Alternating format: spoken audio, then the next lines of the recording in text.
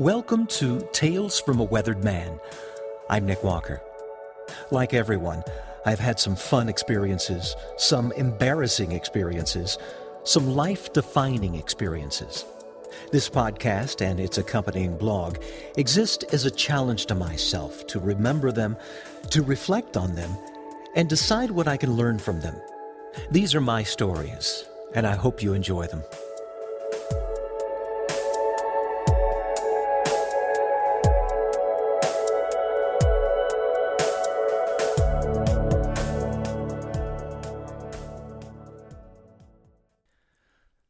I scared the wits out of Prince Charles. Right off the bat, I need to tell you that I didn't mean to scare Prince Charles. I really didn't. And perhaps I was a little too eager in trying to do my job, but it seemed like the right thing to do at the time. Okay, maybe I should start from the beginning. The year was 1977, and a small television station in San Angelo, Texas, had recently hired me as a news anchor / reporter / photographer.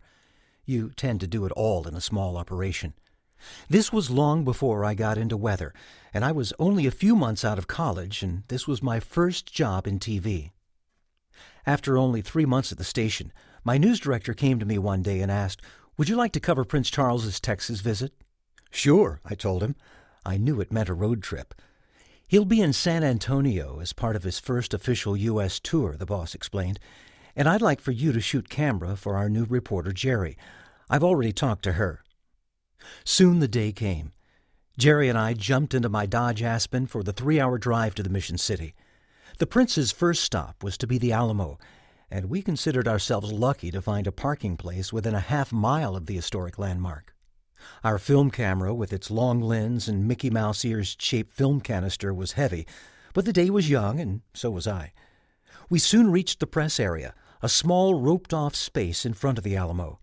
The Prince would make no public remarks, so film of him greeting the crowds would be the bulk of our story. I looked around at the TV station call letters on all the other cameras. There were representatives not only from San Antonio, but also from Dallas and Houston, as well as the 3 major networks and some foreign news outlets. As I recognized a couple of correspondents from the network news, I had a strange sensation.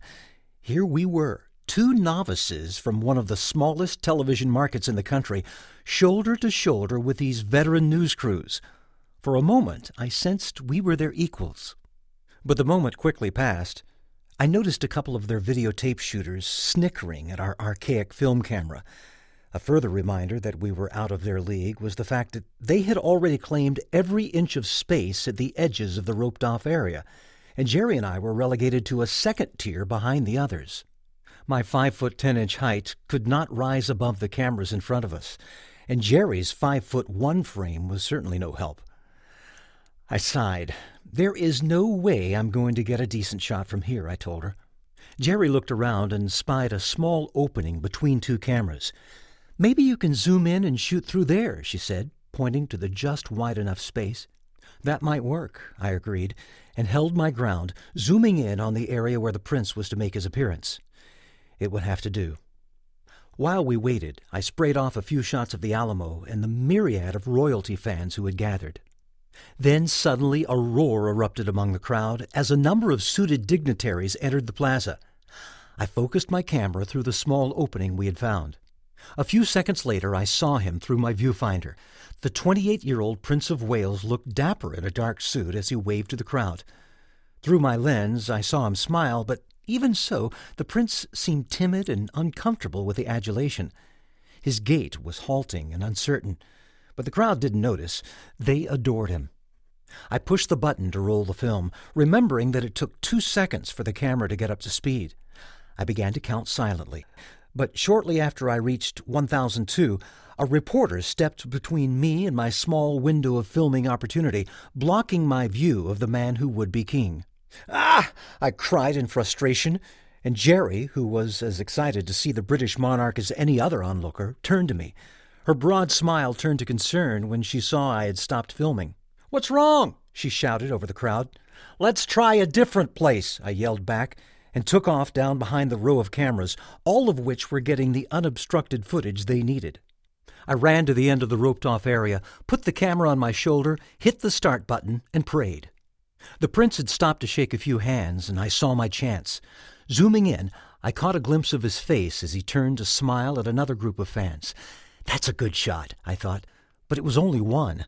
I was going to need a lot more. I sensed movement to my side, and in my peripheral vision I saw a stampede of photographers headed in my direction. Suddenly, the film camera almost came off my shoulder as a large network photographer nudged into my space. I sensed I was losing ground in my attempt to protect my small patch of real estate when I heard Jerry's usually quiet voice bellow, "Move it, Buster!" And she stood between me and the intruder. The surprised network cameraman looked down at the petite woman glaring up at him and backed off. "Thanks," I gratefully gulped as I tried to refocus onto the now departing Prince Charles, watching his back as he and his entourage headed for their next stop, the San Antonio Riverwalk. We followed, along with the dozens of others wearing press badges, knowing that I had yet to get more than a few seconds of usable film for our story. Some of the TV stations had multiple crews, and several cameras were already waiting at the river, recording Prince Charlie's movements along the promenade. I pushed through the throngs of spectators, past hotels and restaurants filled with people hanging out of windows and waving. Not being able to get a clear shot of the prince, I instead took a couple of quick shots of the excited crowd. Finally, I broke through the mass of humanity just as the young prince was boarding an open-air boat.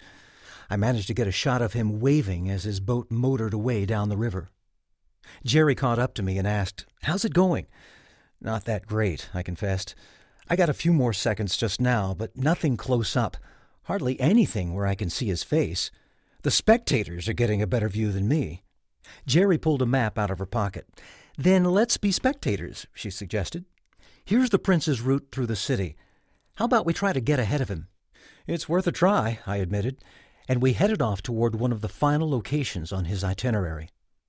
We came to a long street lined with people already staking out their spots to wait for Prince Charles, all hoping to get a handshake or a hello as he walked by.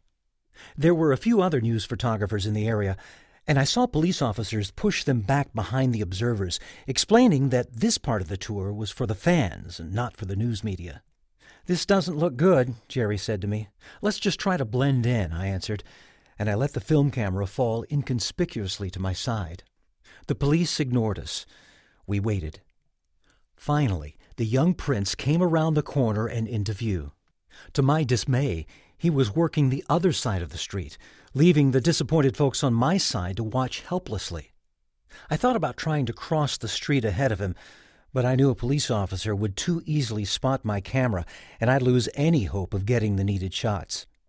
Then, suddenly, to my amazement and profound joy, Prince Charles turned and walked toward us. The people standing around me suddenly came alive with anticipation, knowing they were in line to get a handshake and an up-close and personal view. I kept my camera down and out of sight. "Patience, Nick," I told myself. Soon the prince was within 30 feet, then 20 feet. Still, I waited. Knowing this would be my best and probably last opportunity for the money shot, I took my time. As Prince Charles continued to greet the people ahead of us, I reached down to the camera and pushed the start button to allow the film to get up to speed. The future king was 10 feet away, then 5. "Now," I said to myself, and quickly pulled the camera up onto my shoulder, its lens coming within a couple of dozen inches from His Royal Highness's famous nose. The startled prince stopped in his tracks. Then, open-mouthed in stunned surprise, he did a quick backward skip, one leg over the other, almost tripping as he trotted to the other side of the street. I was embarrassed that I had caused him to stumble, but just the same I continued to roll film, filling my viewfinder with his frightened form, recording the moment for that evening's newscast. For another half-minute I continued to take more unobstructed footage of the prince, shaking hands with other lucky fans who were elated that Charles had once again moved to their side of the street. The people on my side of the street, however, were suddenly in a totally different frame of mind. Next to me I heard someone shout, "You jerk!" Someone else yelled, "He was so close!"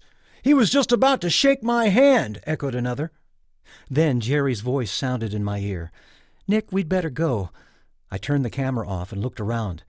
Everyone standing around us, who seconds ago were emanating delight and bliss, were now red-faced and livid, their entire righteous wrath directed toward me. A police officer was moving in our direction. Once again, I let the camera fall to my side, and Jerry and I slithered away from the angry onlookers, all staring daggers at the kid with the camera who had just ruined their day. That incident is seared in my memory, but it was not my only encounter with Prince Charles. 9 years later, I faced him again when he was accompanied this time by his incredibly popular wife, Princess Diana. I was a television reporter in Seattle, and the royal couple had come to Victoria, British Columbia, the first stop on their trip to officially open Expo 86, the Vancouver World's Fair. The prince, now older, more experienced, and much more relaxed, casually left his wife's side and sauntered up to the roped-off press area to chat informally with the reporters gathered there. I was also older, more experienced, and more relaxed. This time I had a spot in front, just behind the rope, and eventually the prince walked closer and nodded a hello in my direction. I nodded a hello in return. For a split second, I thought I saw his expression change. Maybe it was just my imagination, because the difference in his demeanor was fleeting and almost imperceptible. Just the same, something was suddenly different. Perhaps it was just a coincidence, but seconds later the prince hastily wrapped up his stroll to meet the press, said a terse goodbye, and then turned around and quickly walked away. Had I triggered a troubling flashback? Did he remember that day in Texas? I don't know, but I promise that I didn't mean to scare him all those years ago. Honest, I didn't.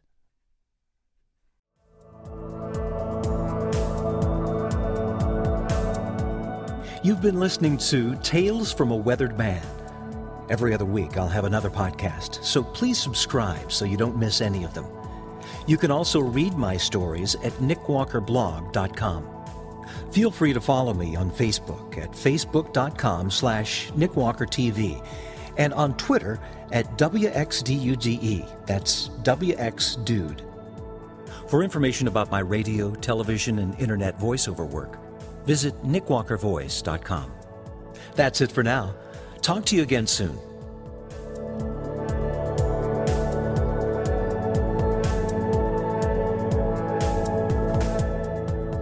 This broadcast is copyrighted by Nick Walker, 2018.